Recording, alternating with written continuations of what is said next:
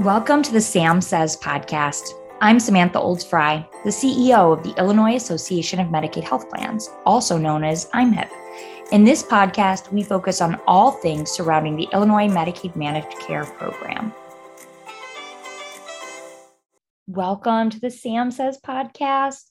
I'm the Sam and Sam Says, and today I am so happy to welcome IMHIP's legislative consultant and good friend, John Lauder, to talk about public policy in Illinois and the state budget. John, we chat about this all the time, so I'm so grateful that our listeners can hear your expertise. Welcome, my friend. Well, thank you, Samantha, and thanks for having me on. I'm always like to talk about Illinois policy, especially around the budget. And as you said, we've had many conversations around it. Now, we'll let others kind of nerd out with us over this stuff. So, exactly. And you and I know your background. I know why I'm always, whenever I get a budget question, whenever I think, how did this used to go? I call John Lauder, my friends. But John, for our listeners, can you just give them sort of a little bit of your background and why, you know so much about what is the Illinois state budget? Sure, I'm happy to. So, my background is from a staff perspective, and I spent 18 years working on the House Democratic partisan staff on their research and appropriations staff. And for 14 of those 18, I served as its director. So it was a very unique staff, produced some very wonderful people, Samantha, that staff did. And it kind of had two hats. We had a substantive side where we kind of helped members in their committees with their legislation. We analyzed bills and kind of the passing of the legislation part of it. And then the other half was the budget. And my staff would take the different parts of the state budget once it was, presented by the governor, and then we would analyze it, break it down. We would then try to work with members of our caucus to craft a budget that, could not only get 60 votes in the House and 30 votes in the Senate, but the governor would sign. And I had the great privilege of leading that efforts through 14 state budgets. And in the end of the day, my staff, the staff that I headed, we drafted 12 of those 14 state budgets. So, when people talk about where the bodies are buried in the budget, at least up until the time I left, I kind of knew where they were because I was kind of the guy that was burying them. That's exactly right. You know the ins and outs, you knew the special funds, where there's a little extra room if you needed it. And, what were those programs that could always use, those extra pennies from the couch cushions, should you ever find them. And you really saw ebbs and flows of the state budget, including some of the hardest times, working through and leading the state through the Great Recession. Your leadership really helped the state sort of find some footing, not sure footing during that time, because I don't think anybody found sure footing during that time, but some footing to sort of make it through really the perfect storm. Yeah, you're right. I mean, the following the Great Recession, the first time that the state ever brought in less money in one fiscal year than the previous was actually following 9/11, because the country shut down for about a month, and that really kind of hurt receipts coming in. But that was just a few dollars short. Following the Great Recession, we had 2 fiscal years where the state brought in less money than it did the year before. And, for the vast majority of state budgets, it's kind of, you build on the budget before, you either subtract or add. And when you are bringing in less revenue for a couple of fiscal years, and significantly less, like in the billions, it really required some very difficult budget making to put together a budget that could get to that 60 votes in the House, 30 votes in the Senate, and the governor to sign it. And, maybe not all the decisions were great that we made back then, but we were able to weather the storm, and we were able to put a budget out. Not the greatest budget in the world, but it functioned, and state government operated. So, very difficult times. Ones that I don't necessarily would like to relive. Absolutely not. I was with you on those times that we do not want to relive. And I think it's important also for our listeners to know, not only did revenue drop from year over year during that time period, but your costs naturally go up, right? Like naturally, we all experience things growing, whether it's pension costs or labor costs or sort of some of those things that increased for the state. So there were increased pressures. And if you think about a recession, there things like Medicaid that we talk about all the time, it's countercyclical. When there's a recession, more people rely on Medicaid, which means the program grows, it becomes more expensive. So you had all these pressures, increasing pressures on the state, and you had decreased revenue. So it made for really challenging decisions and budgets that were far from perfect, but like you said, weathered the storm and kept the state, moving forward. So now that we've sort of talked about where we've come from, let's talk about, what a difference time has made. Like things are really different now. And this year, especially, can you sort of like recap and from your assessment, talk about where we are fiscally in Illinois, and sort of what you see on the horizon, given all of the, moving pieces and the tea leaves, at least for me, and I would love your thoughts on this. They don't all read the same way. I mean, it's not all clear. So I'd love your sage expertise on this. Sure, happy to. I think, if we want to talk about the current fiscal year, I'd like to talk about the fiscal year we just ended, FY22. So in FY22, for the first time in the history of the state of Illinois, general fund revenues topped $50 billion. They came in at $50.3 billion. What makes that even more significant is the previous fiscal year, FY21, was the first year that general funds topped $40 billion. They came in at $44.9 billion. So over the last two fiscal years, we have seen a significant increase in general revenue dollars. And the reason for that is really the same reasons that we as a nation are dealing with rising inflation rates. COVID came and the federal government sent a number of stimulus packages, which basically distributed a whole bunch of money to the American people. And as good Americans, we spent it. That's what we did for them, So you do that, you have all this demand, consumer demand out there, and you couple that with the fact that we also provided for extended and enhanced unemployment benefits. So there wasn't a big rush for people to go back out in the workforce.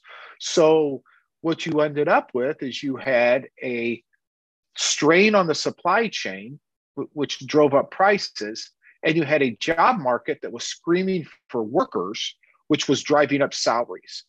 And both of those together was a strong benefit for the state, because the state's two biggest drivers of tax receipts are the income tax and the sales tax. And both of those are a percentage of either salaries, which were going up, and of course, goods and services, which there was a massive spending frenzy, which was also driving the cost up, which also means higher sales taxes. So what we saw was a rapid increase in general revenues. Just 3 years ago in FY20, general revenue receipts were $38.1 billion, okay? Those climbed to 44.9 in 21 and then 50.3 billion in 22. Lay on top of that the federal money that was sent directly to the states, and Illinois was in a very, very good fiscal position. Because of that, now, as we sit here in 23, we've paid down our bill backlog. Remember, this was a bill backlog that just 6 short years ago was almost $16 billion. That is now gone. We've also paid off most of our short-term borrowing that we had to do to get through those times. And we built up a rainy day fund that now has $1 billion in it. We've also seen the state make some very large investments in education and in social services. So, as far as what the future holds, I think it becomes a question of sustainability. We've kind of resolved, cleansed ourselves of our sins of the past. We've kind of cleaned the slate, but we're also relying on this higher level of revenue that's coming in. And the question is that sustainable? The federal money is all but spoken for. That's pretty much gone. General revenues are expected to moderate. For FY23, they're expecting general revenues to decline nearly $4 billion or 8%. But even at that level, we're still expecting general revenues to come in at $46.4 billion, which is significantly higher than what it was just 3 years ago in FY20 at $38.1 billion. So, as we look forward, are we going to be able to kind of withstand any moderations in revenues and continue to go forward without having to face significant cuts again? Absolutely. Go ahead. Well, I would say this though, Samantha. The state, to their credit, I mean, there was a feeding frenzy on the spending side. There's no doubt about it. A lot of money went into program, no doubt about that. But they did a pretty good job. The state, the budget makers, did a pretty good job of moderating that spending somewhat. They spent a lot of that extra funds on one-time spending, all that paying down on the debt. That was one-time spending. They did all these tax relief programs that you're seeing coming out now, whether it's the suspension of the gas tax increase or the suspension of the tax on food and drugs. They're paying for that out of that large, you said, that general revenue fund.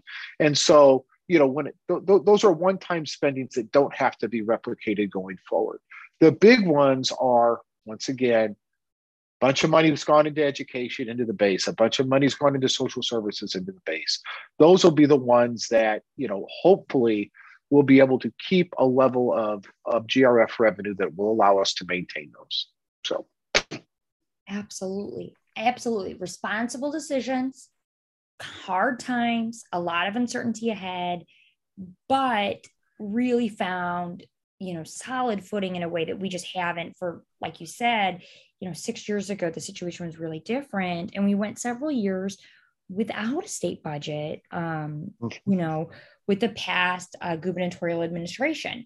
And so, and that really, that was a real challenge. And it did a number on our state's fiscal well-being.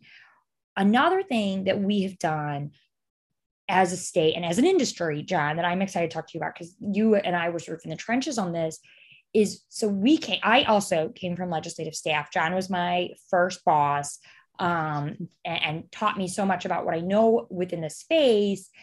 And what we have known for a long time is the more you shift off of general revenue is the revenue that comes in from like your income taxes, it has the most flexibility for the state. The state has the ability to spend it on anything from higher education to highways, right? Like it's their revenue. It's not tied to a federal source. It's not tied to a special service or a special tax that has limited utilization. It can be spent on anything. When you remove pressure from GRF, if you shift more of a program to what is called an other state fund, you sort of can insulate and protect that program to some extent, because then, the ebbs and flows of the regular tax dollars don't necessarily impact that program as much. And so one thing that we did here in Illinois as an industry, when there were talks of Medicaid rate cuts and Medicaid cuts several years ago because of GRF pressures, again, this is before COVID, this is before revenues, sort of rebounded in the way that we've seen, the Medicaid health plan industry stepped up with what is called an MCO assessment. And John, can you talk about why, like from your perspective, that's so important to stabilize the Medicaid system and the importance of that, not just for us as MCOs, because obviously Medicaid, matters, but, for the providers and for the state as well? Oh, absolutely. I think why it's so important is it comes down to the whole system of how Medicaid is funded and our relationship with the federal government. Illinois is one of the worst states in terms of federal reimbursement for Medicaid spending. As I'm sure everyone knows that's probably listening to this podcast, Medicaid is a publicly funded healthcare program. Their costs are shared between the federal and the state government, but the split is not the same for each state. The amount that the federal government will participate could be as low as 50% or could be as high as 83%. And that level of participation is based on a state's per capita wealth. The wealthier the state, the lower the percentage. Unfortunately for Illinois, even though we have a lot of need, over 25% of our population is on Medicaid, we are a wealthy state on a per capita basis. As a result of that, for the FY23, our federal match is all the way back down to 50%. We were a little higher recently. Now, this is the base match. There is obviously an enhancement in place because of the public health emergency, but our base match has back down to 50%. We did a little bit better than that in recent years, but now we're back to the bottom. To put that into perspective, you can look at just our neighbors. Wisconsin's over 59%. Iowa's over 63%. Missouri and Indiana are nearly 66%. If you extrapolate that extra 60% reimbursement that Missouri and Indiana get compared to Illinois, and you put that on our $24 billion Medicaid program, it would mean an additional $3.8 billion a year in federal match to the state. And that's a significant amount of money. Because of that position, I think the federal government gives us a lot of latitude to try to make up for that. One of those that they do is these assessments. And basically, as you said, what an assessment allows, it allows the state to tax a Medicaid provider in a manner that allows the state to spend those funds on Medicaid and capture the match.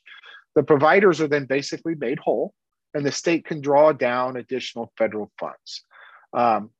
The state has three of those. We have one on hospitals, one on nursing homes, and now we have the one on the MCOs.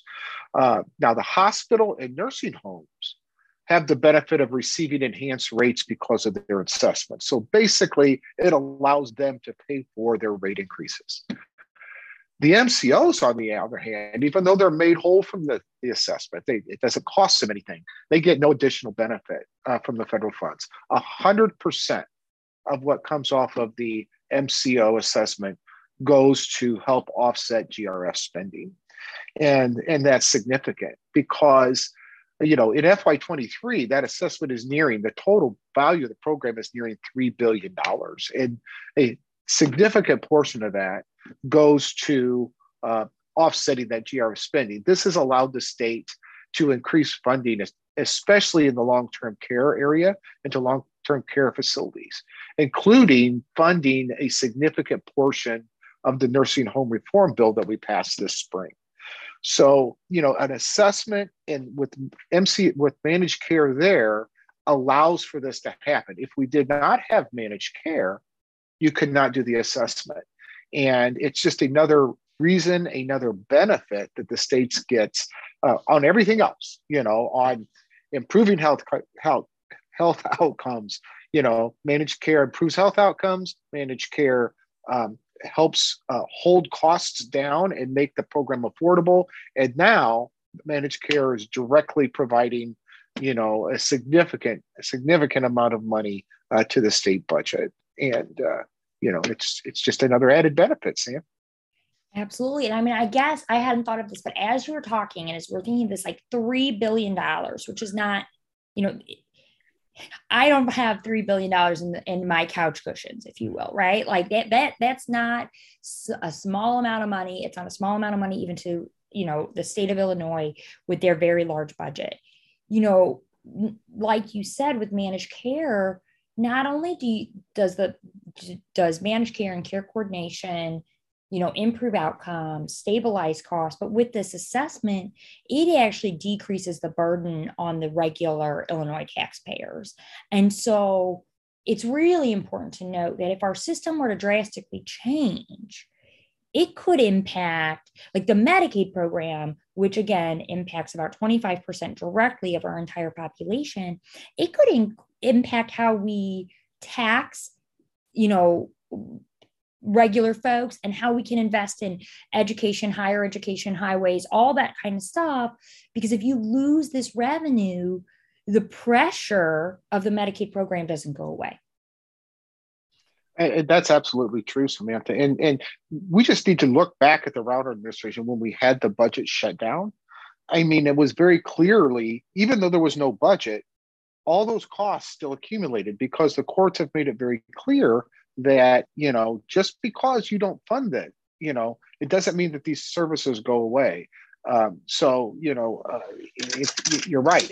If managed care, if something would happen to managed care, not only would costs escalate, but you would lose the significant $3 billion benefit back.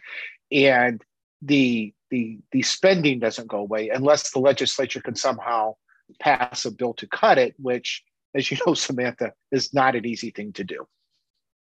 Absolutely not. It is one of the hardest things. It's one of the hardest things. Like, we don't talk about this a lot because we talk about Medicaid a lot, but we forget Medicaid's an entitlement per the federal government. And so, as John said, just because you don't pay for it, like if you don't, appropriate for it, you don't pay the claims, people are entitled to the Medicaid program. And so those costs are still there. Basically, it's like a credit card and your balance is just ticking up and up and up. You're going to have to deal with it at some point. So getting rid of the managed, transitioning or ever shifting away from managed care here in Illinois, not only are you going to have a quality of healthcare issue, not only are you going to see costs increase, you're going to see revenue significantly decrease, and you're going to destabilize the budget. And especially those folks that really rely on those dollars, like long-term care, nursing homes, caring for our seniors, you're going to sort of undermine that system. Absolutely. Absolutely. All right, John. Last question, because I have to cut myself off at some point because you and I can talk about it forever. But we've talked about this year. We've talked about sort of where we are as a state. We've talked about the key role of a very sizable $3 billion with a B dollar assessment. What do you sort of see in the upcoming session as both somebody who cares deeply about the Medicaid program, but also sort of that budget policy wonk? What are you looking for? What are numbers that you're sort of anticipating that'll allow you to sort of think through what does the next year or 2 years look like? Mm-hmm. Well, I think, the first thing we got to look on and we got to take into account and we got to prepare for is the ending of the public health emergency, because that's going to create a lot of change. Well, maybe not even, it's going to take us back to the way things were prior to the announcement of the public health emergency, which is now going to be almost 3 years. And, I think it's imperative that we get out and we properly educate our Medicaid members to what that means. And, one of the big things is redeterminations. As you know, it's been 3 years since we've really done a redetermination. And it would just be a tragedy for someone to have a horrible health event or to be denied health coverage just because they failed to submit the proper paperwork. So this is something that I think we all need to do. We need to do it as a community, and that is to constantly remind those in charge, whether it's the department or others, that we got to take this seriously. We got to take all available action that we can take and provide all the available resources to get this done and to make sure that people aren't needlessly lose their health care through a redetermination process. Secondly, looking to the spring, there's two things that I think we need to keep an eye on. The first is the election. So obviously, any major changes in the executive or the legislative branch could result in a drastic change of policy. But also, we probably need to keep an eye on the judicial branch as well. As you've just talked about, a lot of what we do and more, especially in the areas of human services and healthcare, a lot of that is played out in the courts. probably more so than the executive and the legislative branch. And there are 2 open Supreme Court races this fall. And the outcomes of those could really have a could drastically change the attitude of the court as well. So I would just, remind the listeners that's something else you may want to keep an eye on, is how those Supreme Court races playing out. Secondly, and we mentioned it before, we need to continue to monitor revenues. Yes, we are riding a revenue tsunami right now, but that could change, and it could change as drastically and quickly as it came. And if those revenues start to, tank, we need to see how the policymakers, the budget makers, are going to plan to address that.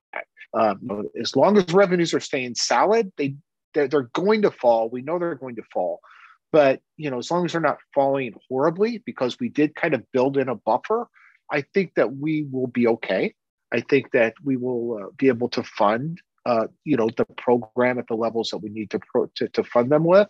But if for some reason, things really take a turn for the south, it's something we probably, will need to get out in front of and start to have, conversations with budget makers on how they're going to handle it. Absolutely. Absolutely. And I think, those are three things there that I think our listeners all know. I mean, especially at the national level, obviously the Supreme Court here in Illinois works a little differently. It's elected. It's obviously, because it's elected, they're not lifetime terms. There's a lot to dive into there, but we've definitely realized in healthcare how much that judicial branch plays a role in what healthcare looks like. And so that will be something we'll definitely have to dive into further. John, I could talk to you all day about all of this. I am so grateful that you took the time to educate our listeners on all that is going on and the ins and outs of the state budget. And I hope you'll come back and share your expertise and let us know what you're seeing as you look at these revenue numbers and when they come in. Absolutely. Glad to, Samantha. And thank you for having me on. Absolutely, John. For our listeners, to learn more about what IMHIP is doing and to listen to other interesting podcasts like this one, we encourage you to visit our website at imhip.net and, of course, subscribe to Sam Says. And don't forget to like and follow us on Facebook, LinkedIn, and Twitter. I'm Samantha Olds-Fry with Sam and Sam Says. Thanks for joining us, and until next time, be well and stay safe.